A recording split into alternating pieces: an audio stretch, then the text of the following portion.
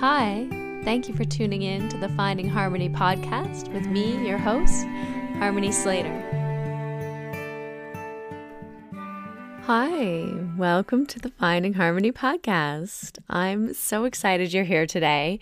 We have just the most interesting person that we're interviewing. Our guest today is Andrew Eppler, and maybe many of you are not familiar with him. He is a teacher, though, who has spent a lot of time in Mysore, not practicing with Sri K. Pattabhi Jois or Sharat Jois, but rather practicing with B.N.S. Iyengar, who was also a student of Krishnamacharya and a student of Pattabhi Jois. And so Andrew developed a very devoted relationship to his teacher, B.N.S. Iyengar, and continued to, learn and study and practice yoga. He had an interesting childhood. One of his first teachers was Cliff Barber, who lived in Crete, in Greece, and passed away, unfortunately, a couple of months ago. But he started practicing yoga as a 14-year-old and then started traveling the world with his father and by himself, practicing yoga and doing magic tricks. He's also a magician. So you're just going to absolutely love this story. There's so many little gems of wisdom dropped throughout, the discipline and the yoga practices, change our minds and our hearts from the inside, and it changes the outcome of our lives, probably even more strongly than any material circumstances around us. And Andrew believes this, and he has like the first-hand example of how powerful these practices can be, protecting him as he was traveling the world, living out of a suitcase, sometimes with no shoes, just a top hat, doing magic on the street, practicing and teaching yoga, giving body work. He's lived quite an interesting life. And he also created a documentary called The Mysore Yoga Traditions, which you might want to check out and look into. You can purchase it online and download it and watch it for yourself. It's very interesting. We talk a lot about how he made this documentary. And there is a special Mysore Yoga conference that will also be held online that he is hosting in 2022 from February 8th to 18th. So it's a 10-day conference, all online, and there's many amazing powerful senior teachers, philosophers, philosophy professors, many of the people that you've listened to on this podcast, people we've studied with in Mysore, India. He is bringing together to teach and to instruct and to give lectures online during this 10-day period from February 8th to 18th. So you can find out all the information in the show notes and on my website. But Andrew is just a very interesting and charismatic and dynamic person, and I think you're going to love listening to all of his stories. Very well traveled, and I hope that you will take the time to join the Mysore Yoga Conference in February. You can register now and check out his Mysore Yoga Traditions documentary as well, which is really, really interesting. And I just wish you all a very happy holiday season. I hope that you're celebrating with friends and family and just enjoying the comfort of your home and all of the wonderful blessings that the holidays bring. I hope it is blessing your lives and you're just, able to bask in some time of rest and recovery and love and, comfort and just enjoy this period that comes at the end of the year, before things start up again, before things get too busy, too chaotic. And I encourage you just to really take some time to consciously think about what you'd like to create in the coming year, where you'd like to put your energy and invest your resources, whether it be time, whether it be money, whether it be learning, intelligence, your heart, your compassion, what you'd like to give back to, what you'd like to build, what you'd like to create, just, how you want to consciously create the next year before we get going. So I wish you all the best. Love from Russell and I to all of you. And I hope that you just love this interview as much as we enjoyed speaking with Andrew. And let's get to it.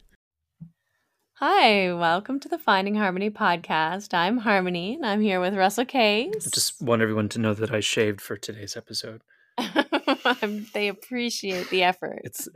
I'm known for my meticulous work. Yes, and we are joined today by our special guest star, Andrew Eppler. Hi, Andrew. How are you? Hi, Harmony. I'm very happy to be here with you today. Well, we're grateful that you could find the time to fit us in. Thanks for having me.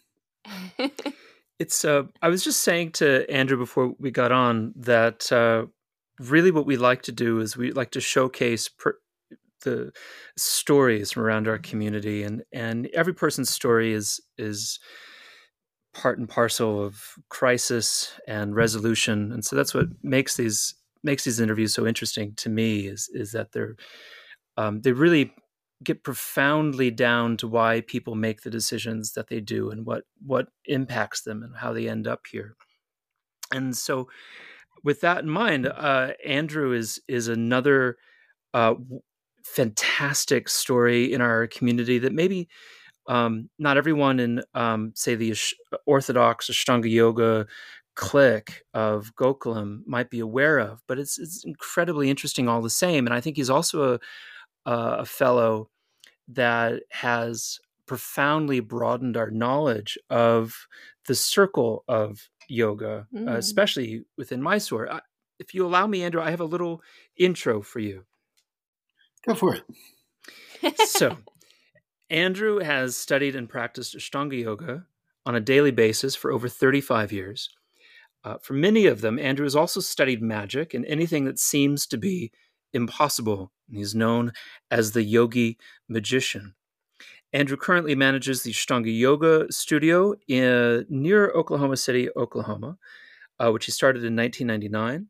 His documentary on the history of yoga in Mysore, The Mysore Yoga Traditions, is a light into the darkness of ignorance. Well, thank you. Are you in Oklahoma now? I am.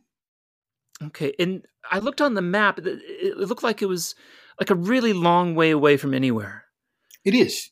We recently moved our yoga shala out to my family property and renovated a church that my father began building about 10 or 15 years ago. And, he passed away without completing it.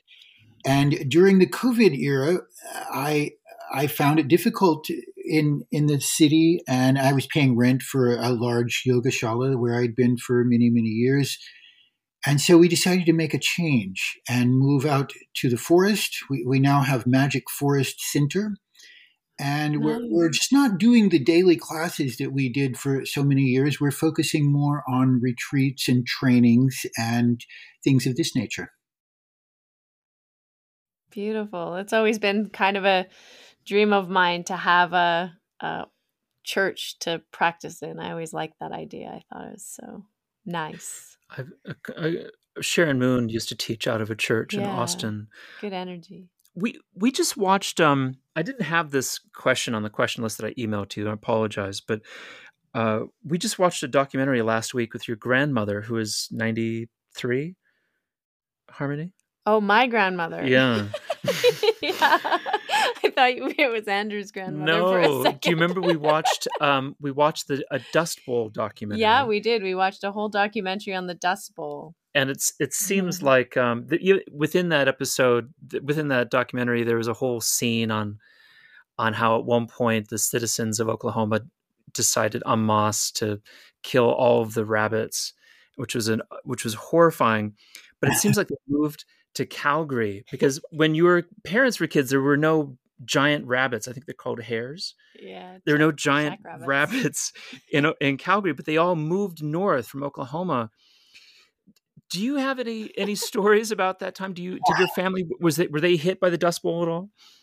Um, I don't know much about the rabbit killing business. I hunted some rabbits as a young kid, but I think what people know the most internationally about Oklahoma is, sort of like the Grapes of Wrath and the Right. Dust Bowl era and the Land Run, of course, the Sooners, etc. And of course, the musical Oklahoma, where the wind goes sweeping across the plains. I mean, I think that especially European people, that's maybe the few bits of information that they would associate with Oklahoma. It was, of course, the last state in the lower 48 to become a state, and it was the place that all of the Red Indians were driven to, and the place where the last fights took place, and some real atrocities actually with the Red Indians. And many people here, including myself, have American Indian ancestry. So, for many years, Oklahoma was sort of a place to escape from for me, because I began traveling at an early age, and I came back after a long travel and thought, oh my God, where is this weird place? I mustn't get stuck here. And, Right. over the years, I've come to appreciate Oklahoma more. And one of the advantages that it has is that it is way out in the middle of nowhere, and there's nothing to distract you from your yoga practice. Well, there are always things to distract us, of course, but some very good medical facilities are here. Some very good research has taken place here. Oklahoma is what we make it, I suppose. But yeah. Like everywhere in the world, really, right? You bring your samskaras with you everywhere you go. You can be in the most amazing place and be miserable, or you can be in Oklahoma and be totally happy if you want. Yeah, exactly. We had Sister Shri on the show. Do you remember her from New York, the magician? I don't actually know who that is. Okay. Musician. The musician, that's what I said. You said magician. I didn't. You did. I didn't. I said musician. So Sister Shri Regina French, she was raised in Oklahoma.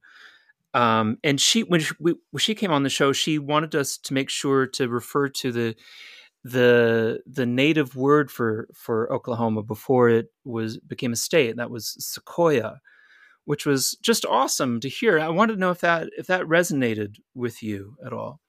Well, Sequoia was a very famous Cherokee, perhaps chief, but he created the Cherokee alphabet. Oh wow! Goodness. That's all I really know about the name Sequoia. But the Cherokees, of course, were one of the 5 civilized tribes that were replaced here, and they're still very prevalent here and have a large reservation. They do casinos and cigarettes. Same. Same here. We just had yesterday our first ever national holiday called Truth and Reconciliation Day in Canada. Yeah. And so all the kids had the day off school, and it was a day to recognize the atrocities, to try and reconcile some of the atrocities that happened with our Native American population and the, I guess, immigrants from Britain and France who came to Canada. So, and a lot of the children were put into schools, Catholic boarding schools, and to be re-educated. Yeah, many of them died there in the schools. So it was, it was a really meaningful day actually yesterday. Kind of a epic first for our country. Yeah. My sister is a historian, a professor of history, and writes a lot on 19th century women's history. And I know from her work that Oklahoma was kind of a center for poor, white, uneducated agricultural people. And we had things like the Green Corn Rebellion, and we had a lot of very radical socialist kinds of thinking. There were communists in Oklahoma around the early 1900s. And it's kind of a wild place. It's, the redneck culture is certainly, for lack of a better word, it's strong here. And one of the things about redneck culture, I find, to me, rednecks exist in every country and every culture. but, yeah, you can find them in Gokulam, that's for sure. Like these very genuine people, and that's one of the things I love about being in Oklahoma. People are open and they're kind, mostly.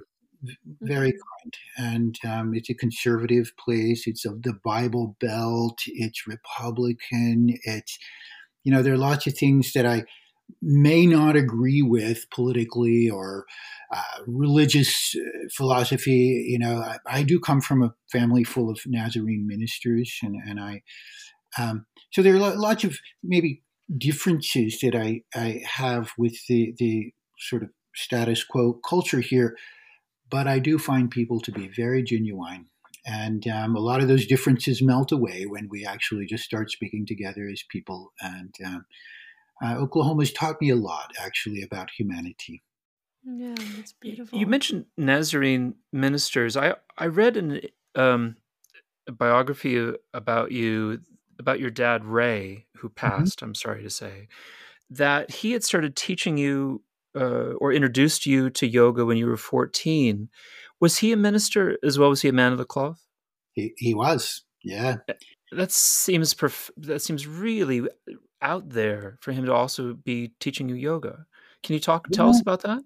My dad was the black sheep of his family, and both families were extremely upset when my parents got together.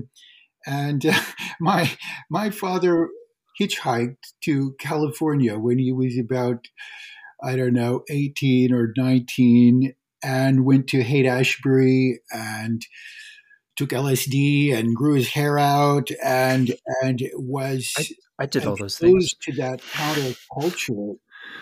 And of course, his family was very upset about all this. He was the first, as far as we know, the first man to turn up in Oklahoma with long hair. He came back the with first his hair grown out, and it was absolutely scandalous in the late 60s to have long hair when you were in this place.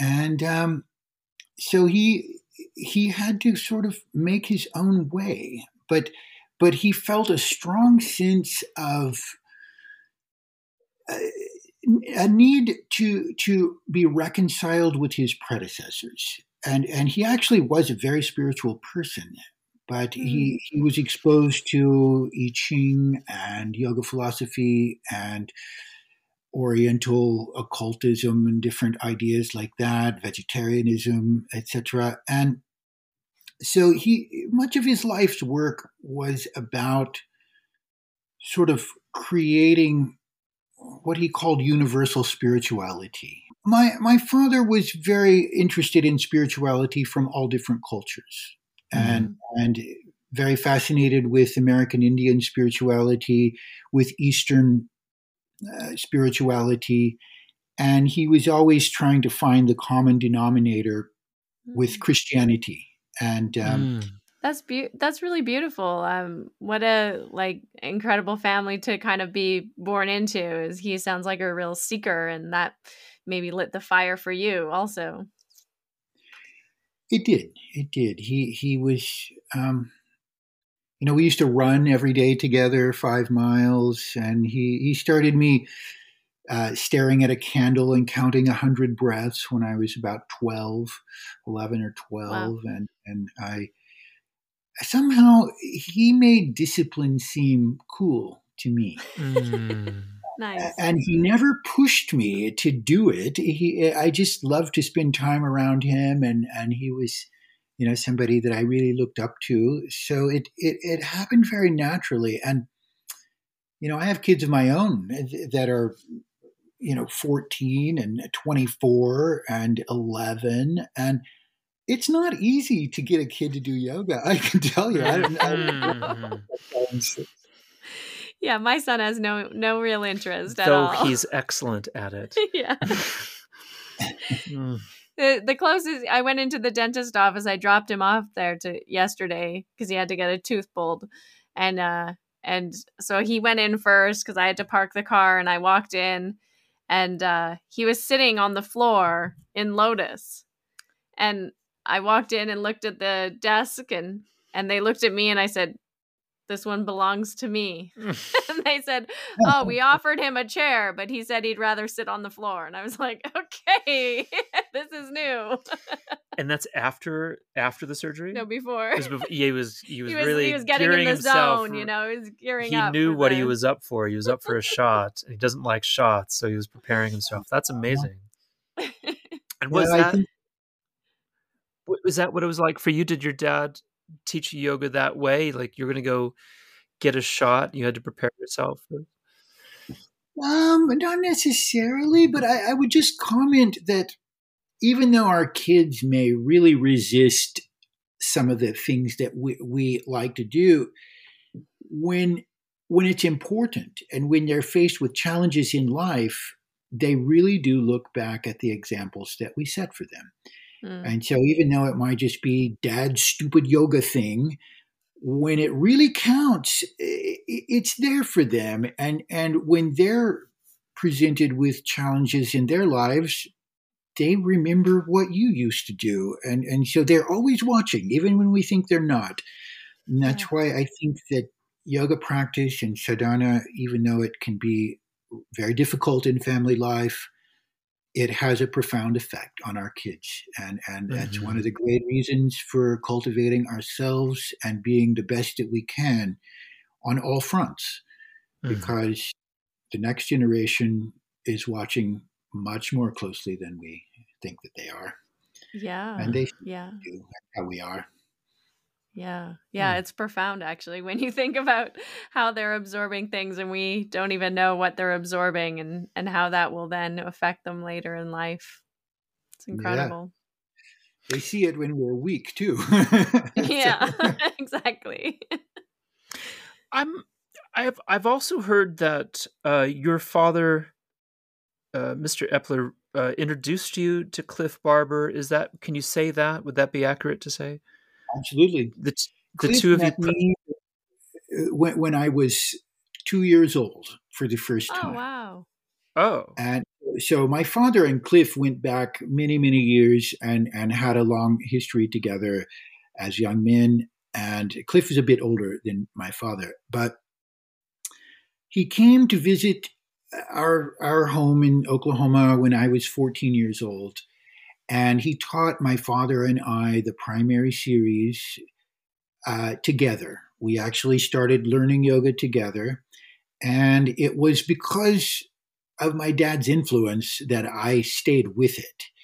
I was 14 and I thought that maybe I could levitate if I would do this yoga stuff. So I was along for the ride. Cliff was a very impressive and articulate man, and I just naturally was drawn to him. I wanted to be like him in some sense. And so he had a very impactful personality, but he left after 2 or 3 months, I believe. And my father and I continued to practice primary every day for the next 3 years until I started to travel. So it was very much Cliff who introduced us to yoga, who brought yoga to this part of the country. And certainly there were no yoga studios when I started learning yoga. And of course. There were no teacher trainings. Yoga wasn't cool at all. So, yeah. Especially in Oklahoma. If you don't mind me asking, what year was that when you were 14? 84. Maybe I've got it wrong. Maybe it was 85 that he came. But Okay. Okay. Yeah. Amazing. Yeah. Wow. Did you go and visit him in Crete?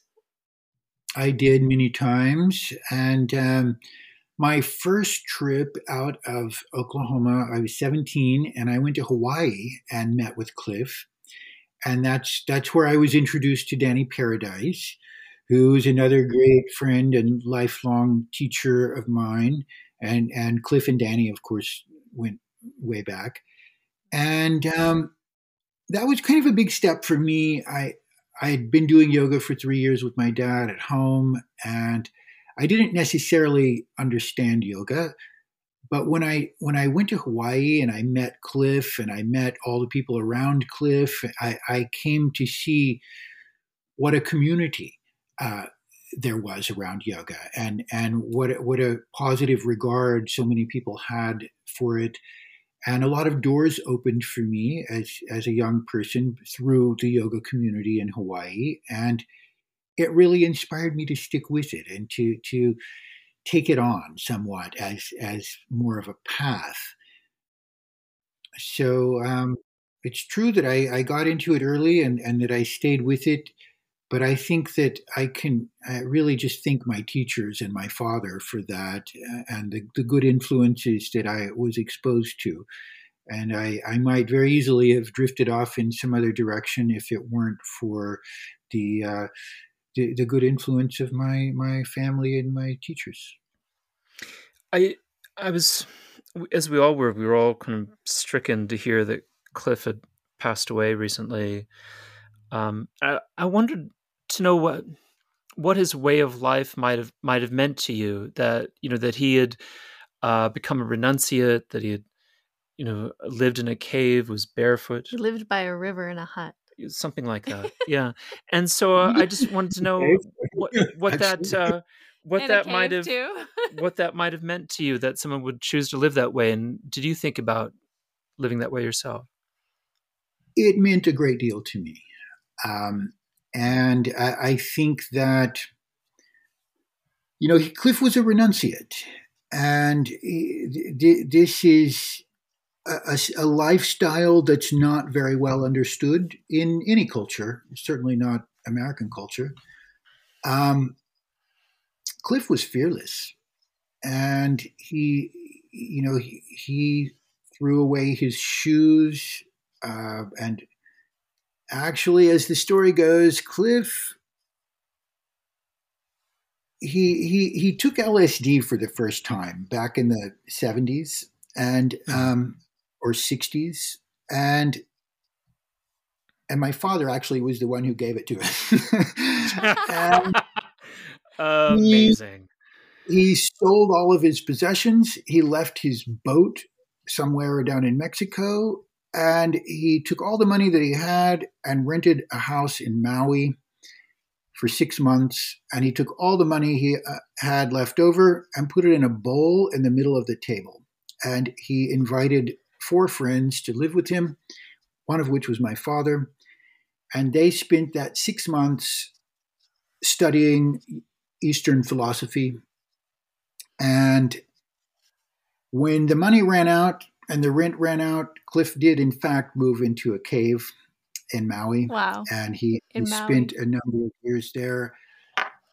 Well, a number of months, actually. And various things happened. Without getting deeply into his life story, he did, of course, as you know, settle in Crete because he wanted to study mathematics, and especially Greek mathematics. And he wanted to study the stars from the same place as Plato and Aristotle and some of the Greek philosophers. So he was very much into geometry and mathematics. And for me, Cliff's lifestyle as a renunciate was confrontational to a degree. I never exactly wanted to do that because I liked to have a girlfriend, and Mm, I had kids, and I felt drawn to be a member of society. mm, But a renunciate, they don't have a well, isn't there an expression in Britain, the I'm a this, I'm a that, I'm a, like if you Yeah, ask yeah. someone, what do you do? We all have a carefully concocted answer to that.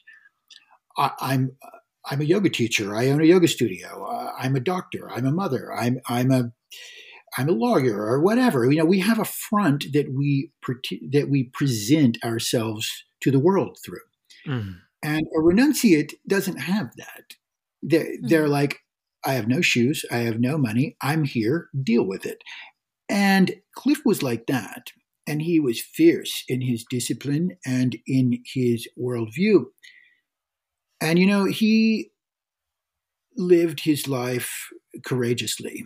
And he would tell anybody to take a hike. He would say exactly what he thought at any given time. He didn't care if you had money or you were supporting him or if you were somehow helpful to him. He absolutely wouldn't put up with anything. And, most of us spend our lives preparing for old age. We have pensions. We have a flat with no stairs. We have it sort of planned out how we're going to be taken care of in our old age. And he had none of that. He faced old age and death with nothing, laying in the rocks in a remote river valley in Crete. And yet he never complained.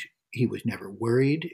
And somehow, because of his great character and the bond that he had with the people he taught, his students, he was taken care of and surrounded by people who cared a great deal for him right to the end.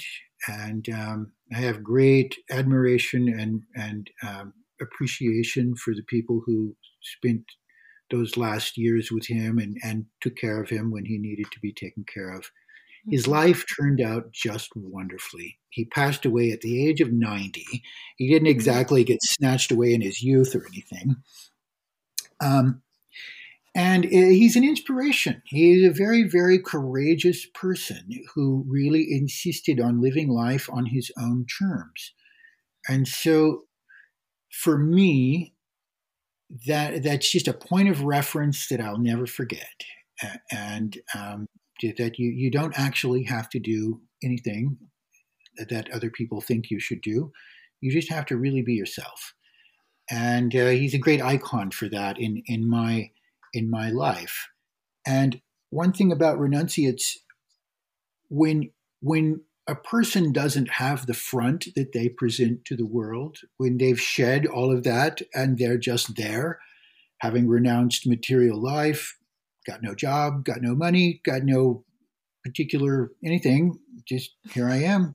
The whole world's the body of God. We're sitting here together. Hello.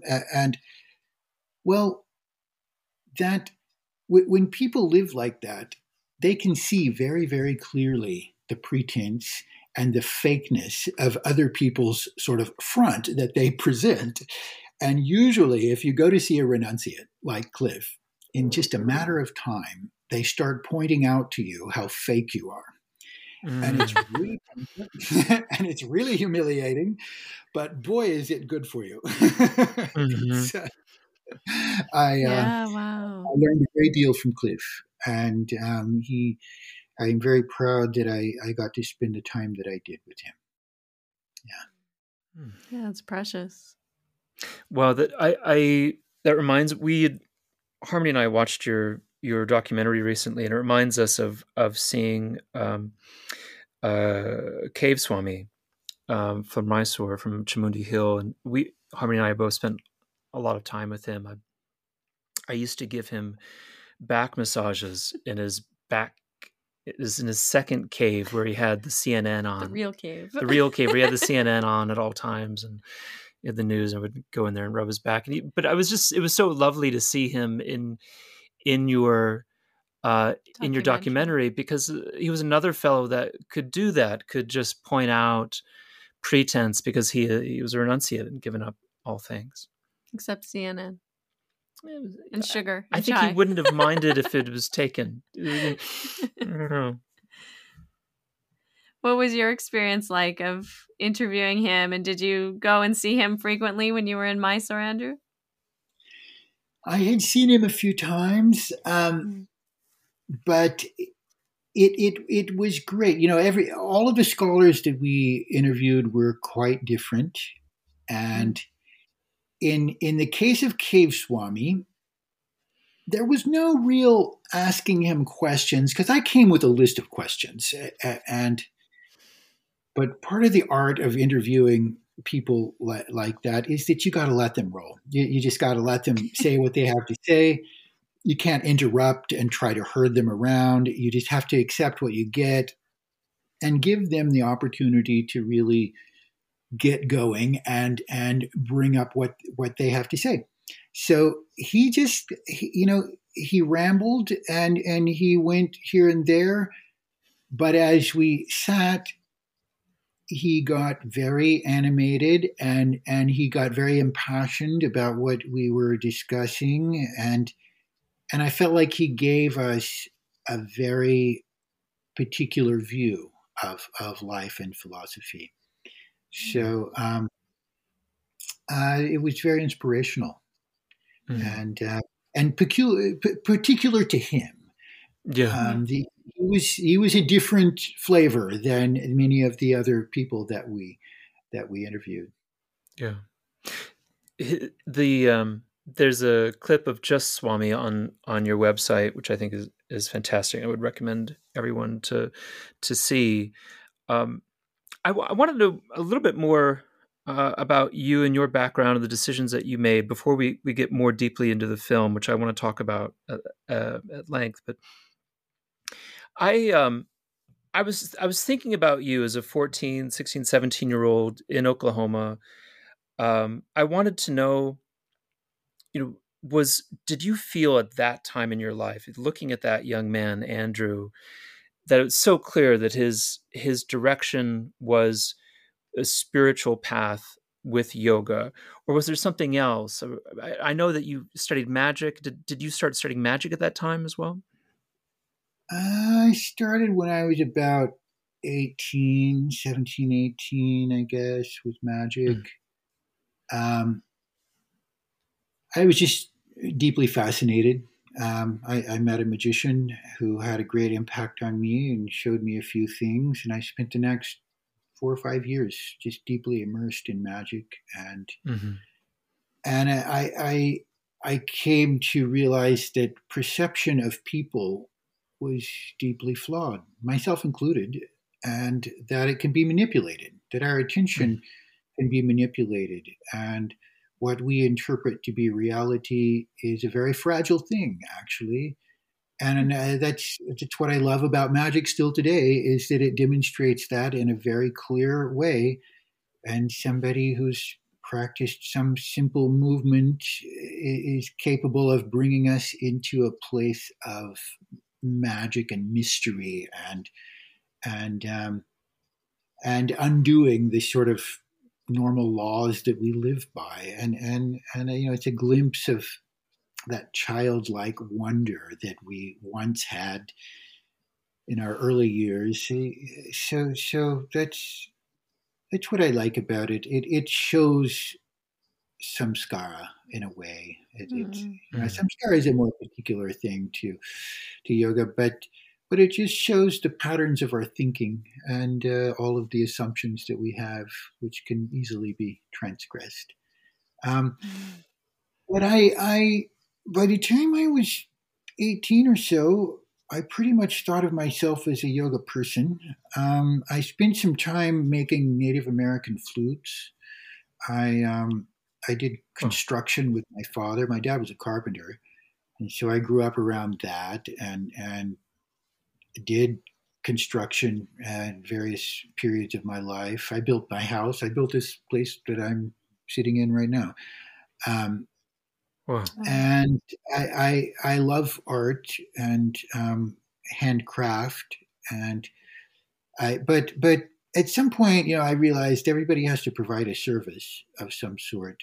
So for me, um, I always thought yoga did more good for people than building a house for them, because there's plenty of houses. Everybody will find one, whether you build it or not, and even making a flute for someone can really enrich their life. But there's lots of flutes in the world, and yoga teaches us something about how to enjoy our life and stability of mind and emotional maturity that I just always thought was, well, this is my best offering, so I better cultivate it.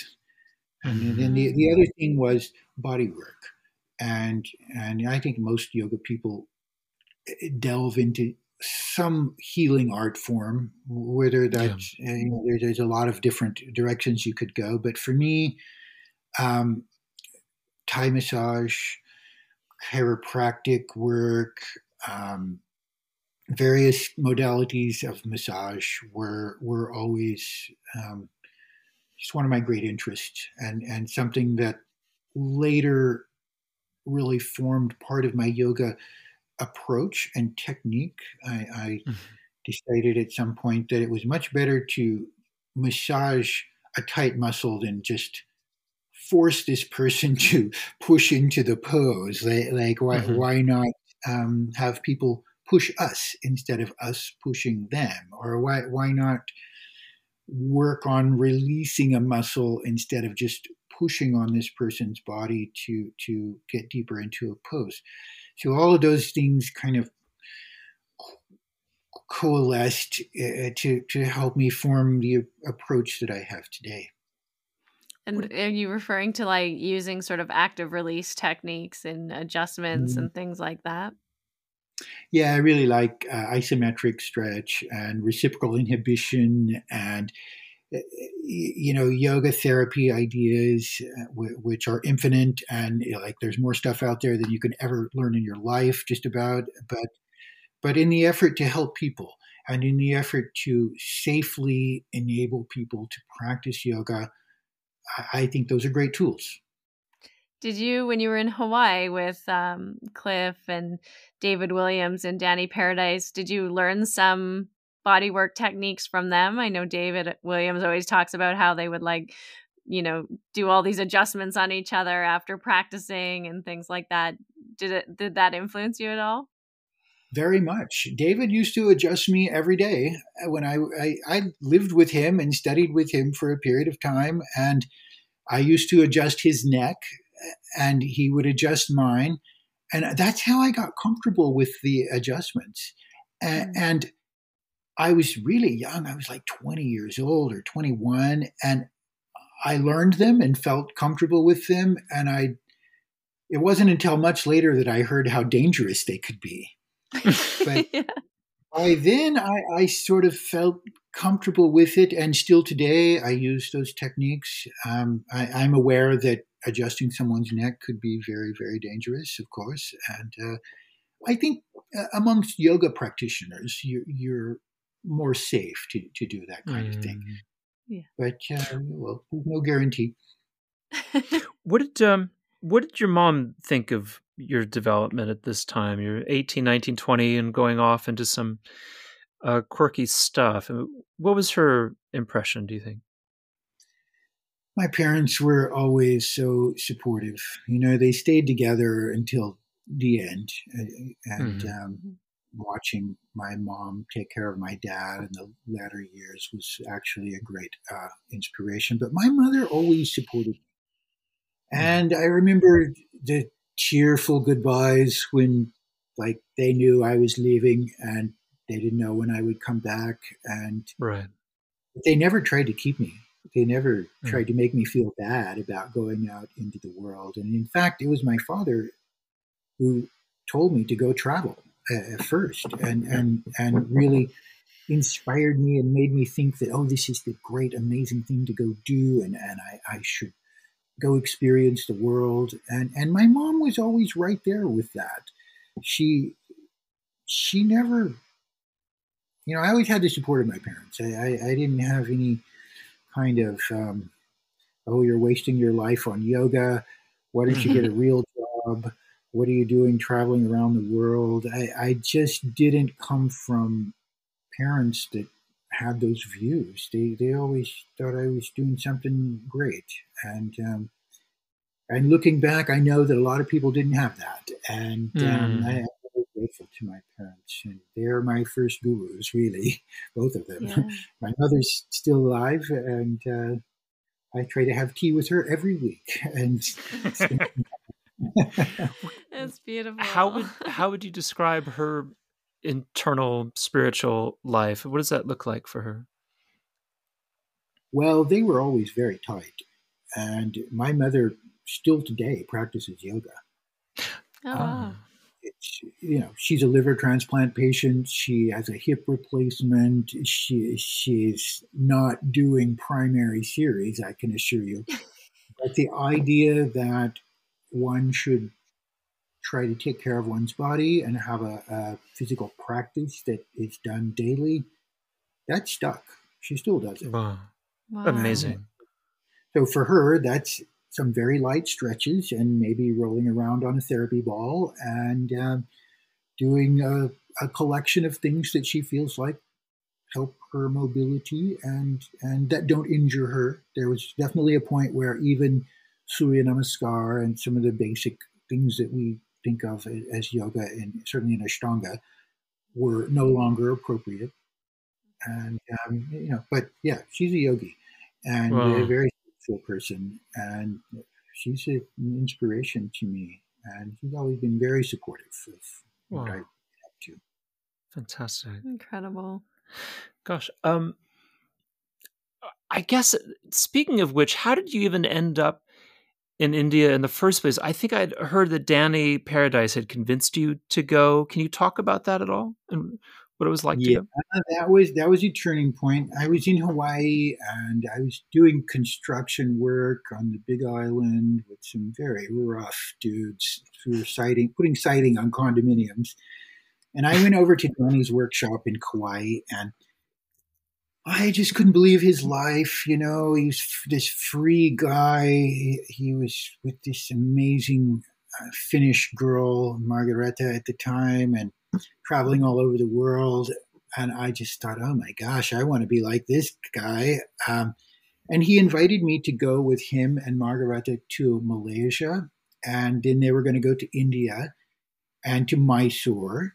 Hmm. And Danny really taught me about traveling and how to keep oneself together somewhat as you travel.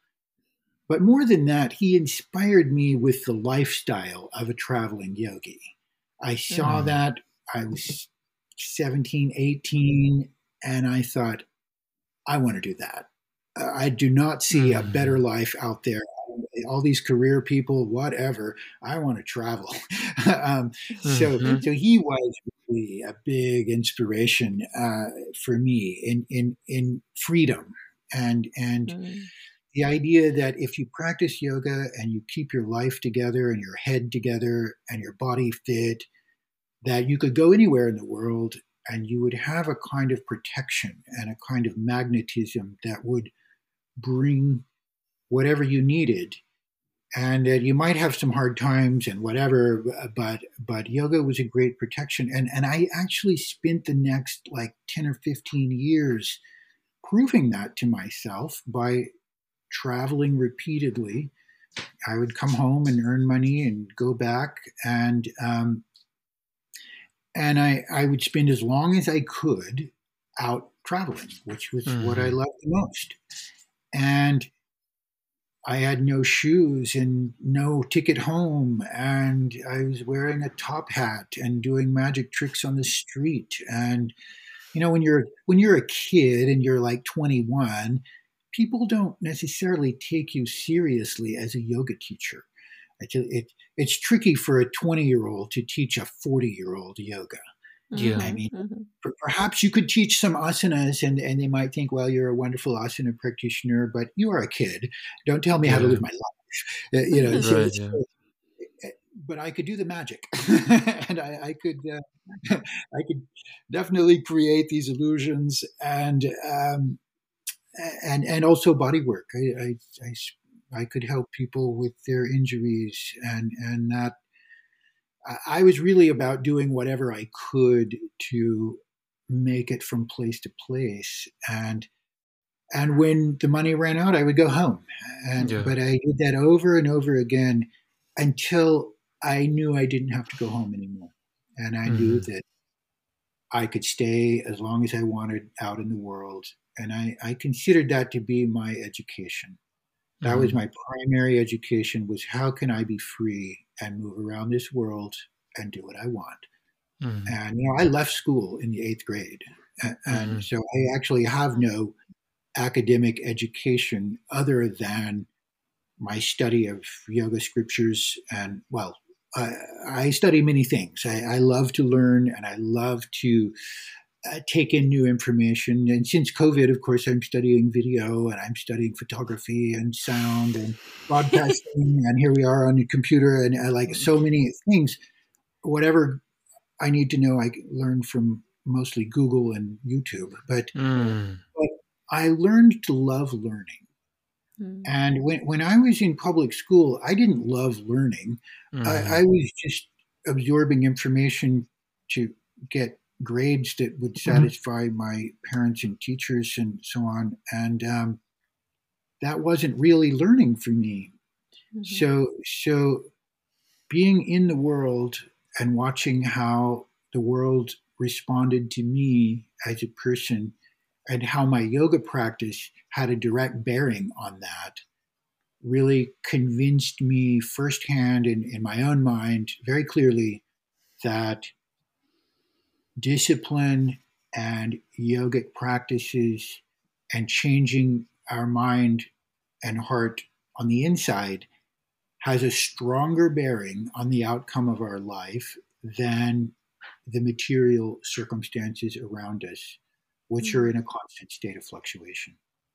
So Mm. that was my training ground. The whole world was my training ground. And I screwed up sometimes. I had some good times. I had some bad times. I I had all kinds of things happen to me, but my primary education was just moving in the world and seeing different cultures and being alone in the world. And I wouldn't trade that. That was a good That's move for me. it's such a powerful point that, like, because sometimes Russell and I, lament, wasting our 20s and our 30s, spending all our money traveling and going to Mysore and practicing yoga. And, Being we on the weren't, road. yeah, being on the road. We didn't have a real job. We didn't save up any money or buy a house or, and, but it's such a powerful point that all of that inner work that you do actually in some ways gives you a strength that and a knowing and something that's almost ineffable that you don't get from just like building up external riches like a house or a job or a RSP or an IRA, whatever they're called in America. The IRA, Irish Republican yes, Army, we have. they call them. That's what they call us. What is it called? The Irish Republican Army. No, those other things. It's like a The, savings fund, something like Yeah. this. Pensions and Right. life. Yeah, but like you develop the knowledge in a sense of that you're beyond just this body and also that you can learn and you can do new things and you can, you know, have skills, develop skills that you don't have. It's interesting because you've done it, right? Physically, you've moved your body in ways that you thought was impossible, and That's right. then your mind's also changed, and so it gives you a knowingness that you can kind of do anything you want if you apply yourself, right? I agree. I agree. The ability to concentrate and the belief in oneself. And I don't think that everybody needs to, I don't know, throw away their career and become a yoga hippie and travel the world. That's not necessarily everyone's dharma. But Yeah. I, well, I think of a verse that my acharya taught me about this Aishwarya Tatna Bhagavat Charanatinam. This Aishwarya is the person who wants wealth. They either have had wealth and lost it, or they've just always been poor and they want it. And yoga can give you that. actually. These people are the people who just want to get it together, and discipline can create wealth if that Mm. is our goal. And then the next one, the Acharya, is this person who wants to realize their self. This self-realization is a very important yoga approach, and like Buddhism teaches that. Patanjali really is self-realization, but Bhagavad Charanatinam, these guys are about God realization. This is the bhakti thing, and I don't think that there's one right way, and perhaps all of those points have to be met in our spiritual journey. If we are ragged and poor and have no money, we're walking down the road in the dark, no place to stay, no food to eat, will you be happy? Will you be meditating? Will you be, uh, jazzed on your yoga practice? Probably not. You'll be freaked out and uncomfortable. So like material stability is okay, and it took me a while to figure that one out. But I don't fault anyone for their pursuit of material well-being, but I think that there's a lot more to life than that, and that self-realization is really the next step. That we have to realize, we came into this world with nothing. You can't take any of it with you. You're here just for a few decades. What is it that you really want from your life? What is it that's really important? And disciplines like yoga inspire us to look inside and begin to take our directive from inside. It is soul education, and that realization of the self is a really important step. And you don't get that if you're completely obsessed with the external world and what other people think and how much money you've got and what kind of car you drive, etc. But then this, God realization, not everybody likes the word God, and not everybody is, a lot of us really hate organized religion, and even the idea of God is, offensive to some people. I don't push it. But there is an interconnectedness. Ishvara Pranidhana is part of the yoga. And people can have their own relationship with God. But for me, those three things are a continuum. And just, get it together a bit. Realize you are an amazing person and you have a lot of potential. And then realize that we're part of something much greater than us, and learn to be in harmony with that. And if you want to call it Buddha or Krishna or Jesus Christ, or if you just hate religion and want to just call it the cosmos or whatever, I don't care what anyone believes. I just think that we should have those deep thoughts and explore spiritual practice for ourselves, really. Harmony and I made some more conservative Orthodox choices when we arrived in Mysore. Like, you go to Pattabhi Jois, you study with him, and that's what you do, and you don't go anywhere else. Ever. You were much more expansive in your research and your study, and I forgive me if I'm wrong, but I have an idea about you that you went to, in 1990, super early for people in our generation, you went to study in Mysore. You went to study with Sri K. Pattabhi Jois, maybe on the council of Danny Paradise, I'm not sure. But then you went across the street and you went to BNS Iyengar and practiced with him instead, which just seems wholly unorthodox. It's unthinkable to us. So how did that happen? Well, I'll tell you. I was there for 3 months and I was 18 years old, and I studied with Pattabhi Jois, and I learned so much, and I loved that experience, and I have great reverence for his teachings. But I saw him doing things with women that were disturbing to me, and and and I don't want to go off into all the shock and horror and slander and all that stuff, and I respect the man, but all of the really guru foot kissing, very devoted stuff, I never could quite accept that. And I went around talking about it for a while, and I realized that I was alienating people, and I Like I in the Mysore started community, you to, were talking to people about it. yeah, and but I mean that was all like in the early '90s, and everybody was like, "What do Oh. you mean he's great?" And this is great, and we're and I don't want to trash talk anybody's teacher. And I'm looking at these glowing, amazing practitioners who studied with him and thinking, well, I respect you guys. I love you guys.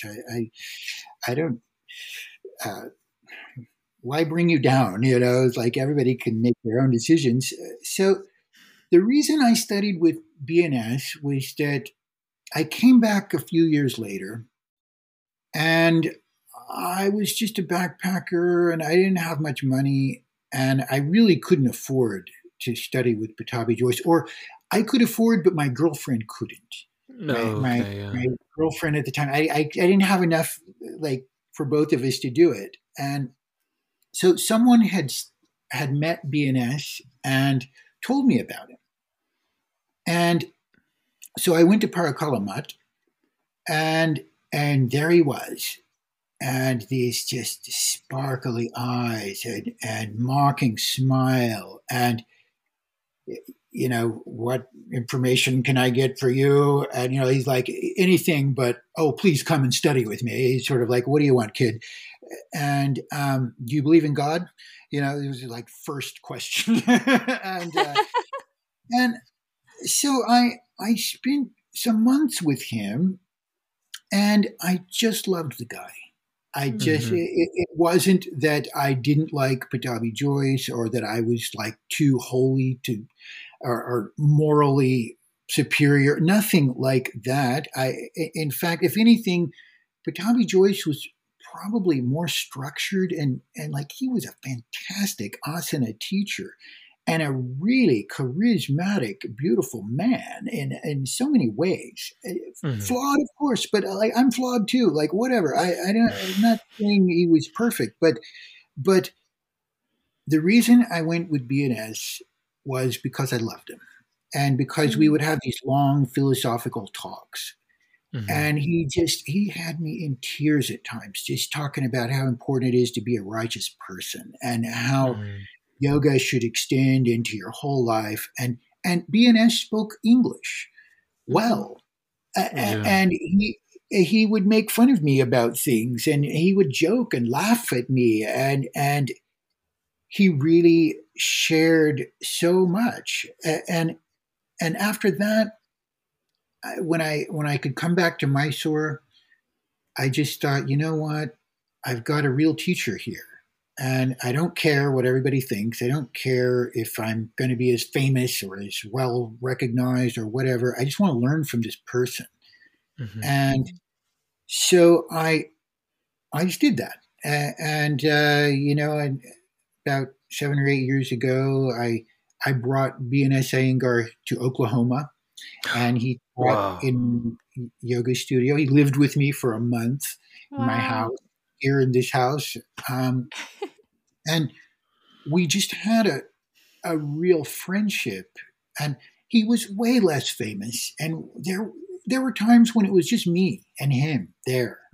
Amazing. And, he's talking about Vishishta Advaita philosophy, and he's talking about God and yoga and discipline and nature of the mind. And he took me through like the Shat Darshanas, and so much yoga philosophy, stuff that I hadn't even read about, and that later I read in books and realized, oh my God, I got that like firsthand for real, with jokes and laughing and stories and from this guy, and that was priceless to me. So that's why, and it's true. I'm not invited to those strict shalas, and probably my yoga career might have been better in some ways if I'd at least gone back and studied some with Patabi Joyce and I always loved the people around him. Mm-hmm. Most, I mean, not the really crazy ones, but Yeah, There's we always know who you're always a referring few to. really crazy ones. I wonder. We should probably just back up just a little bit because I think a lot of our listeners may not even be aware that there was a fellow named BNS Iyengar. I wonder if you could. Different from BKS. I wonder if you could introduce him to the listeners and put him in the context of the Sri Tirumalai Krishnamacharya lineage for us. Okay. BNS Iyengar, who actually has no blood relationship to BKS Iyengar, which is a very easy mix-up, was a student of Krishnamacharya in the early 1950s. He's a bit younger than Patabi Joyce. He spent 3 or 4 years studying with Krishnamacharya, and then Krishnamacharya left Mysore and went to Chennai, Mhm. and Iyengar continued to study with Patabi Joyce for another 13 or 14 years. Okay. And I remember very clearly Guruji BNS, which is what I call him, going into Parakalamat, lighting incense, waving it in front of Patabi Joyce's picture, paying respect. So he did, in fact, learn from Patabi Joyce, and he teaches primary series. And some minor variances, but it is primary. Mm-hmm. And as far as all my research has indicated, Patabi Joyce really is the author and originator of the primary series. Okay. He put the finishing touches on it, perhaps, and maybe the core of it came from Krishnamacharya. But Indians are like that. They will never claim originality for anything. It's always, parampara, and by the grace of my teachers, I'm here teaching you this. And they don't say, I'm the proud innovator and I have a whole new yoga system. And Yeah. look at me, I have created this. They will never say that. It's not their culture. So I think that's one of the big points of confusion in the West. But even in the Yoga Sutras, it's Atta Yoga Nushasanam. Here, finally, it's revealed, not by me. I'm not the origin. Patanjali is not the origin. It is revealed. Yeah. Yeah, that's right. There's a lot that can be said about that.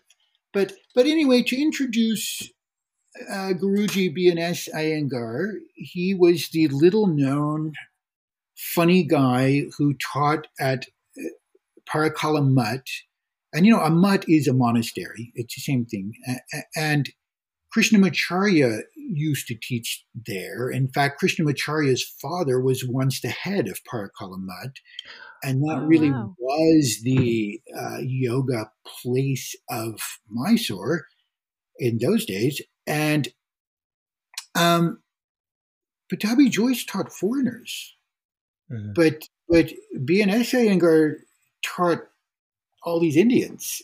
And I used to go in there and watch this community of people, women in one room, men in the other, little kids, old chubby guys belching and with their Brahmin threads and kind of laughing and sharing, chit-chatting here and there, doing different postures, young men doing amazing stuff, old men doing very soft poses. But there was a feeling of community that I watched there. And when you don't hear the language, you can't, I don't speak Kannada, and you just see a different layer of it.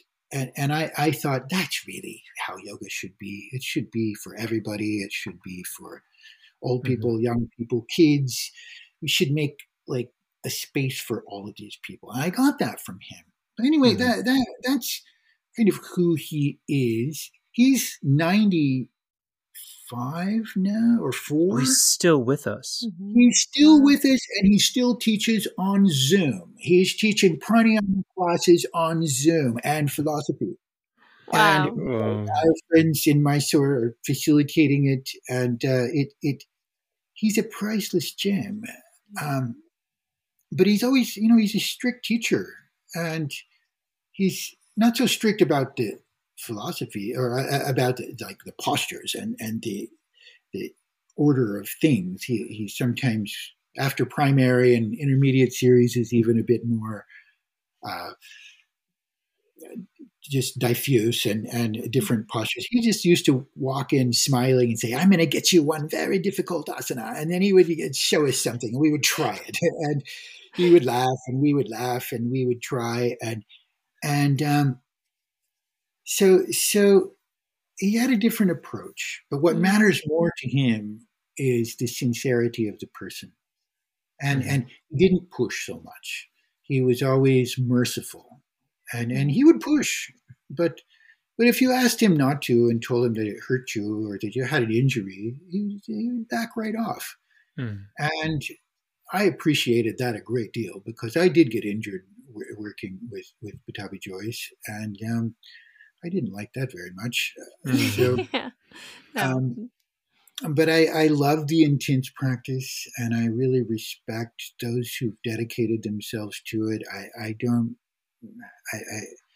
don't try to say that it's better, but one of the interesting things that I discovered later in my research is that,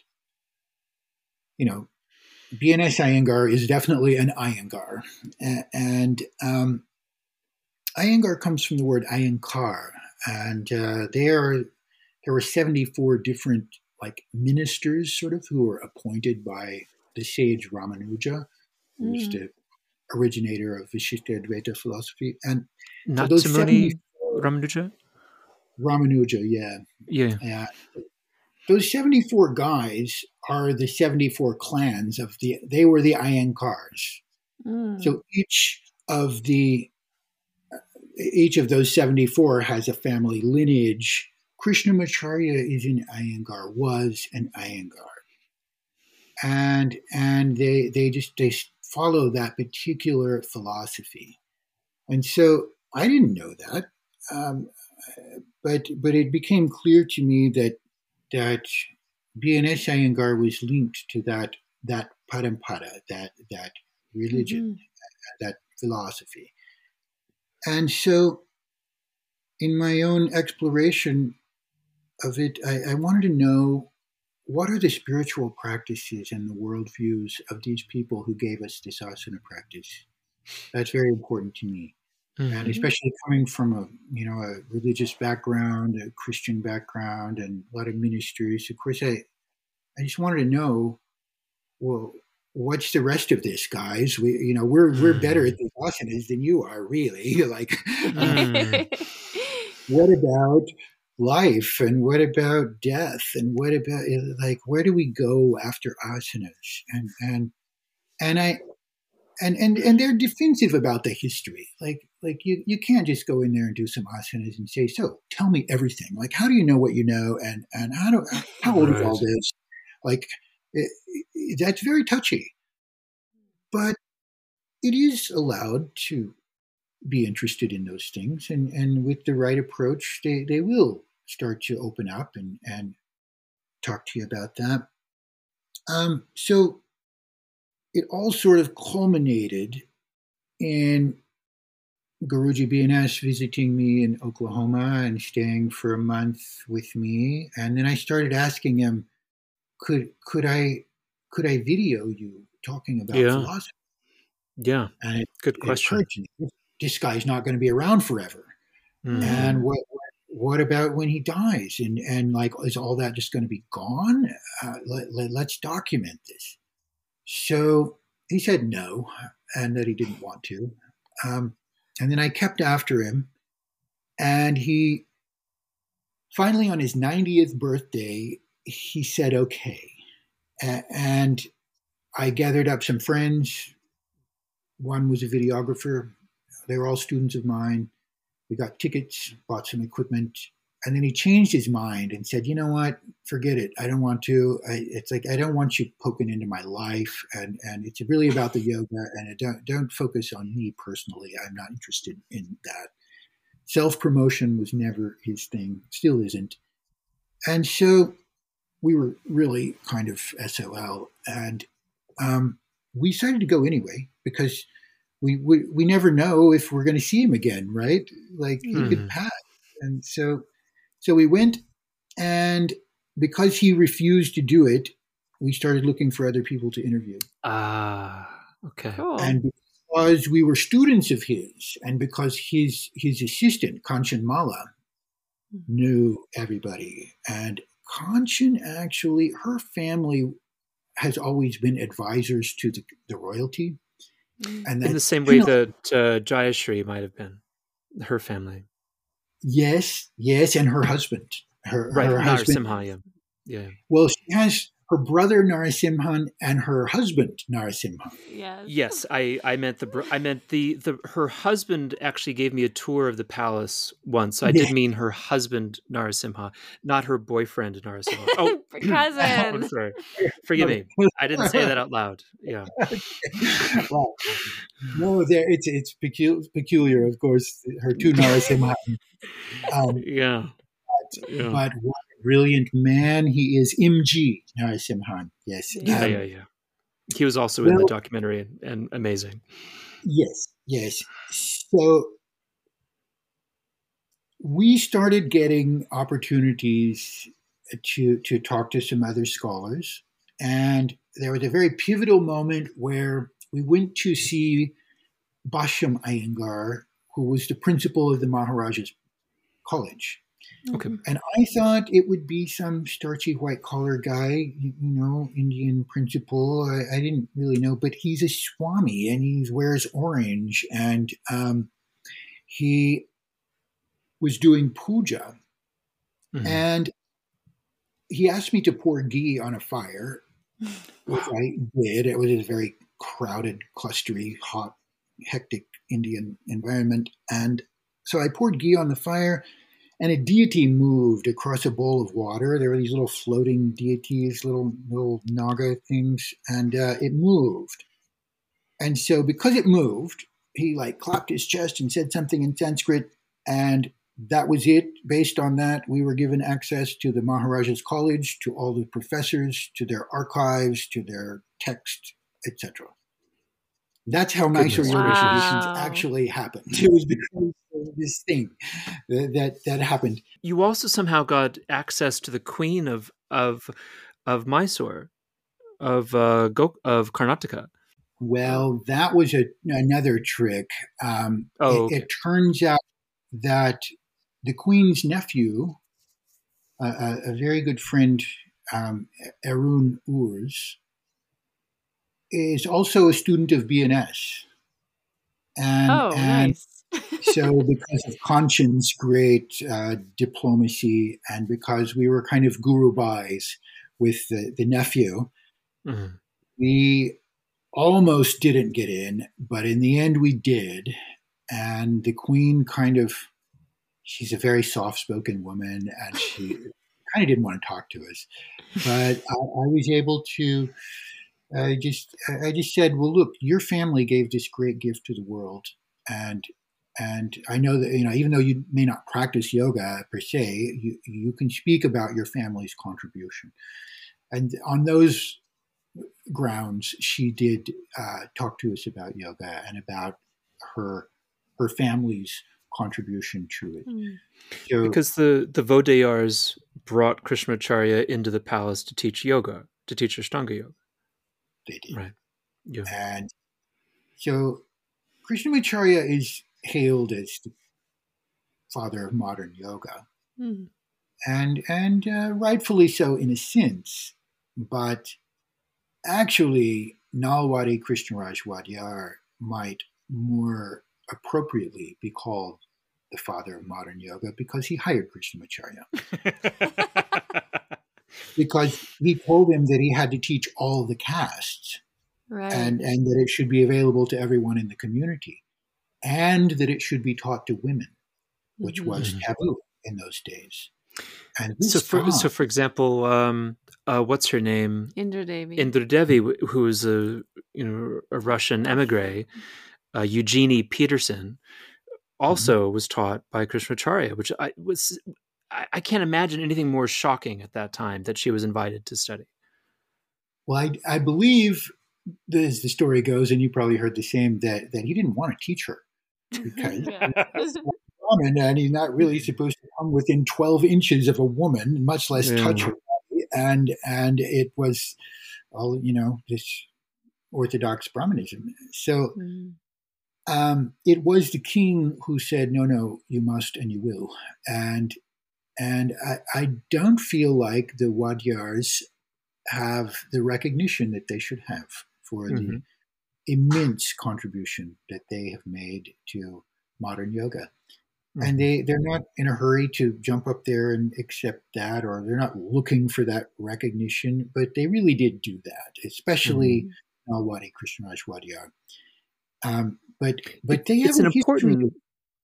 It's an important family. I mean, they built the dam. They created running water. They created electric lights in the city. It was the first university to accept women based on their contribution. I mean, it's an incredibly progressive royal family. Very.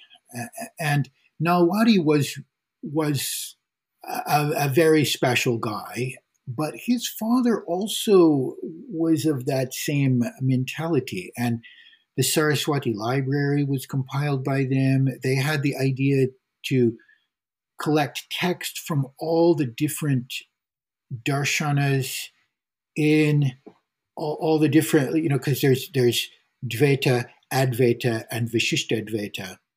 And rather than choosing one, they said, no, let's have all the text in all three of those views.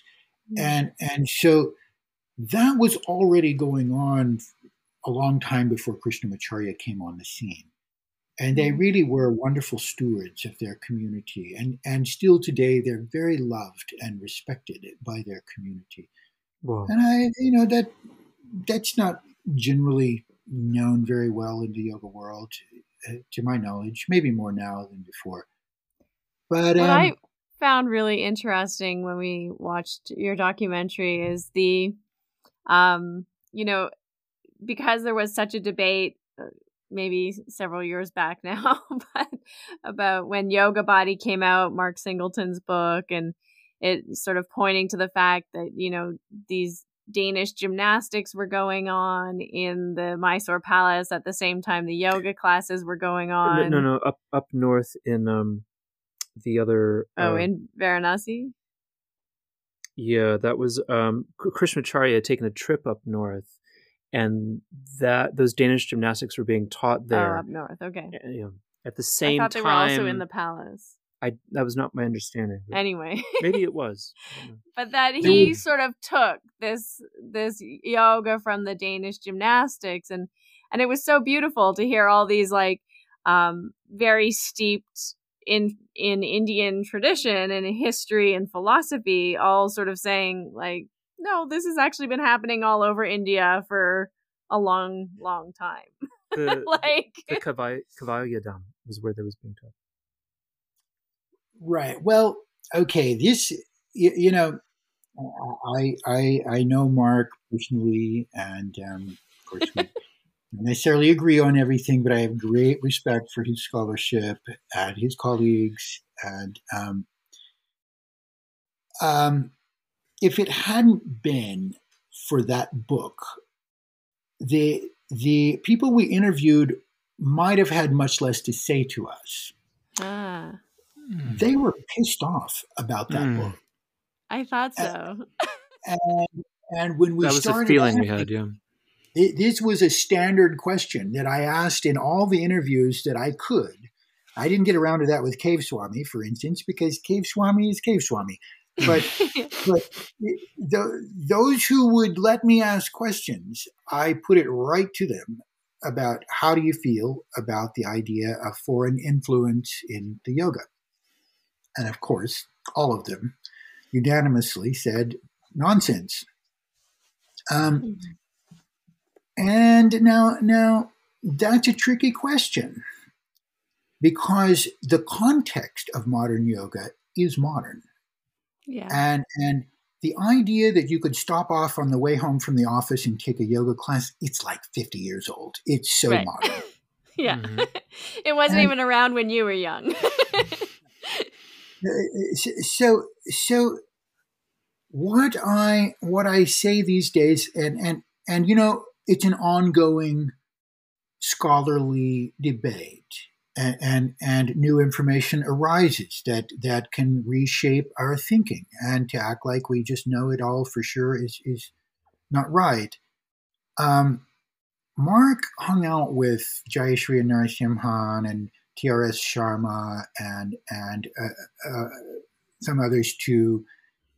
And man, did he burn them when he published that book. They were so upset Wow. by it. It was really like, there's still Sharma, not as much, but Narasimhan, he's not okay with it. Yeah. Yeah. So, the best I can say about that, I believe yoga is ancient. What we find when we look back, if we're looking through the lens of authenticity for yoga practice today, there are 10 chapters in the Rig Veda devoted to Surya, and Surya Namaskar is mentioned there. The rituals and mantras around Surya are there. Now, the idea that you should greet the rising sun with certain mantras and certain geometrical shapes with your body, and that you should prostrate to the rising sun. This is really old, and it documentably goes back to the earliest text that we have about yoga. And that's just when it started being written down. Probably it goes back, no one can say. So Surya Namaskar, as we know it, inhale, raise your arms, exhale, down, inhale, look up, exhale, jump back. It is modern. It's not, but the one like Sivananda people do, where you step back with one foot and you do, Yeah. Ashtana. And now that's 12 movements, and there are 12 Surya mantras. And Sastanga Namaskara is this bowing, this ritual bowing. And that is the basis of vinyasa. Mm-hmm. And vinyasa is a modern word, vishesha nyasa, to place something in a particular way. It was Mhm. Krishnamacharya's word. It doesn't appear in ancient text. Nyasa appears, but not vishesha nyasa, not vinyasa. Mm-hmm. And Krishnamacharya comes from Vishishtadvaita. And in Vishishtadvaita, the sun is the primary icon for Narayana, the primary icon for God. They have an ancient ritual of Surya worship and sun worship and ancient culture around that. And so Ashtanga Vinyasa Yoga is really just a bunch of postures stuck together with Surya Namaskar. And Yeah. yeah, he innovated. And of course, they'll never say that they innovate. They just fit the yoga to the circumstance of the time. And the king told Krishnamacharya to create this badass yoga that would show how cool yoga was and elevate India's status in the world. Well, he did. What did he use? He used Surya Namaskar. He used, his culture. And to say that the culture of Surya Namaskar is elsewhere from India is just not right. Now, are there other styles of exercise that use push-ups and use something where you raise your arms and jump back and do a push-up? Of course there are, and nobody owns the push-up. That's right. That's what I felt about reading Singleton's book, is that there's something essentially. I don't want to really rag on him, but I feel like it's borderline. Ethnocentric. It's thank you. That's Yes. really, I didn't want to use the R word, but it's ethnocentric to presume that the Indian continent couldn't come up with gymnastics on their own as human beings.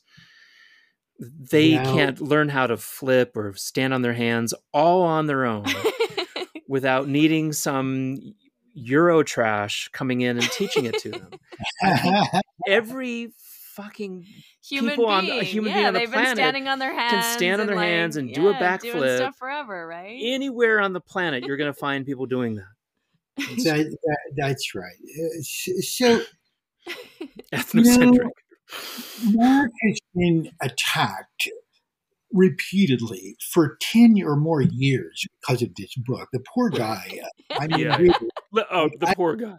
He's a and he's a good guy. Yeah, don't get me wrong. well, he is, and he believes what he wrote, and he's sincere in his own conclusions. I don't agree with his conclusions, but I respect his scholarship Sure. because, and everybody agreed with everything that he wrote in Yoga Body, except for at the end where he makes all of these extrapolations, and so let it be because he wrote that book and it really shined a spotlight on the authenticity and origins of Ashtanga yoga.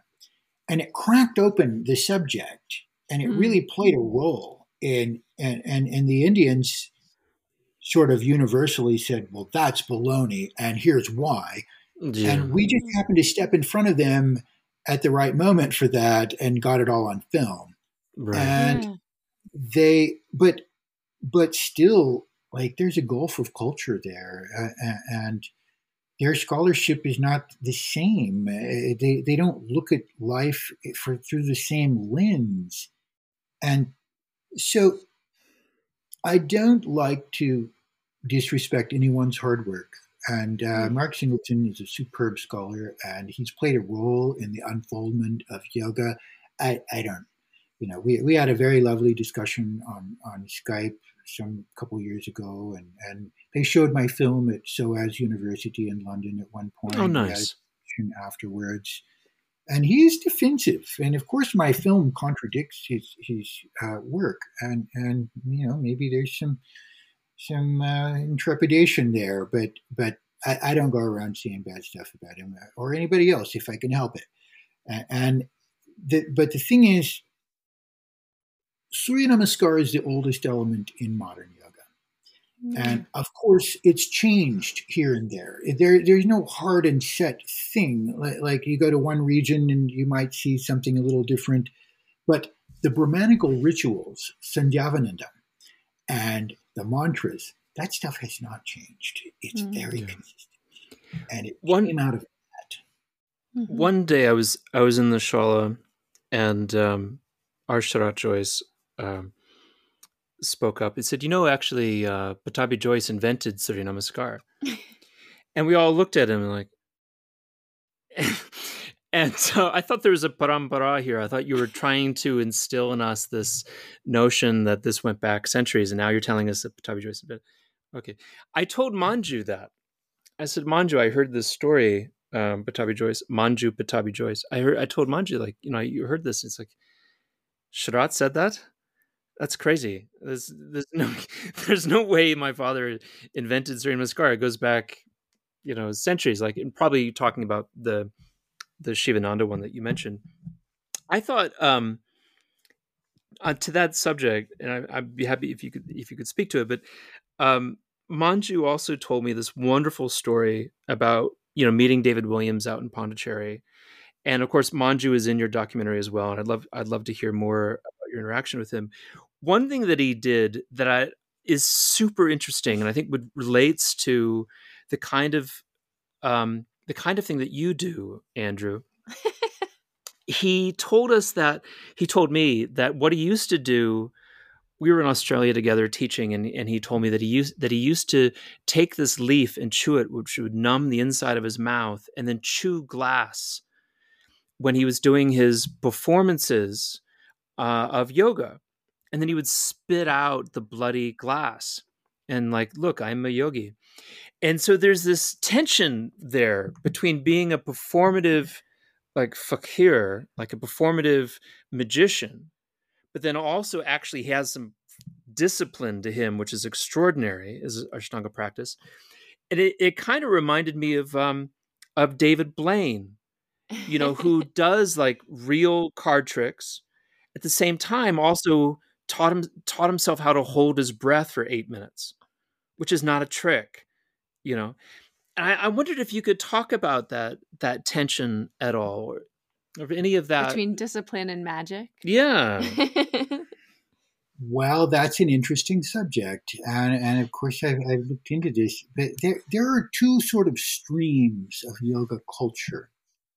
Hatha yogis were freaks.